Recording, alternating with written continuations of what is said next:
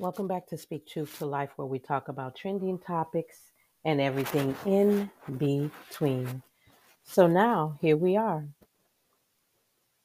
5 days or a few days before the government shutdown. Government shutdown is supposed to happen on November 17th. Even though the Senate lawmakers are trying to pass a bipartisan bill to continue to keep the government open, I don't know what's going to happen at this point. I haven't seen anything on social media actually letting us know if there is going to be a shutdown or not. It's kind of sad because people are complaining about other things going on, but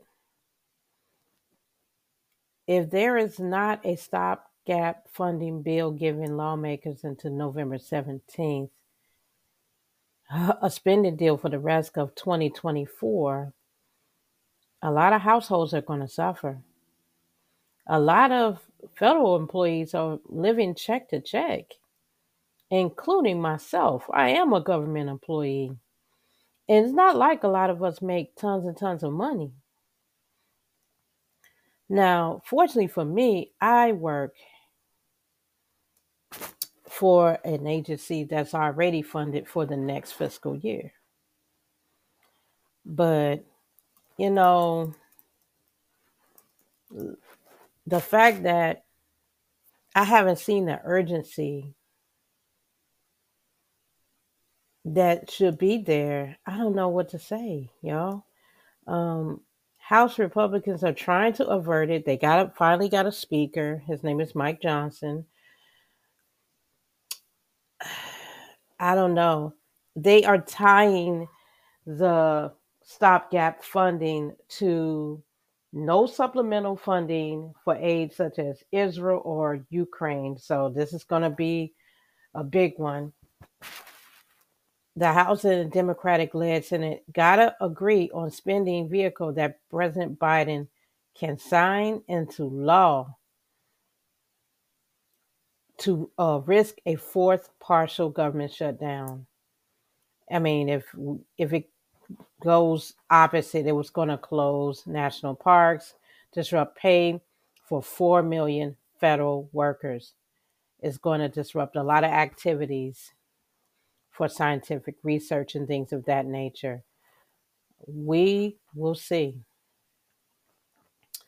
The White House Press Secretary Karine Jean-Pierre said that the proposal was a recipe for more Republican chaos and more shutdowns.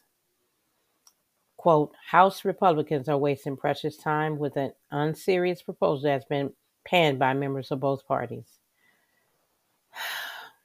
This is sad, y'all. We will see what happens. This is not good. And even though my federal agency, my Pacific agency, cannot shut down because I work with veterans and is already funded. However, there will be plenty of other individuals that have to go to work furloughed, and I have friends that will have to stay at home until this is resolved. That's not good for anybody, including the public who relies on the federal agencies. Stay tuned. We'll see what happens.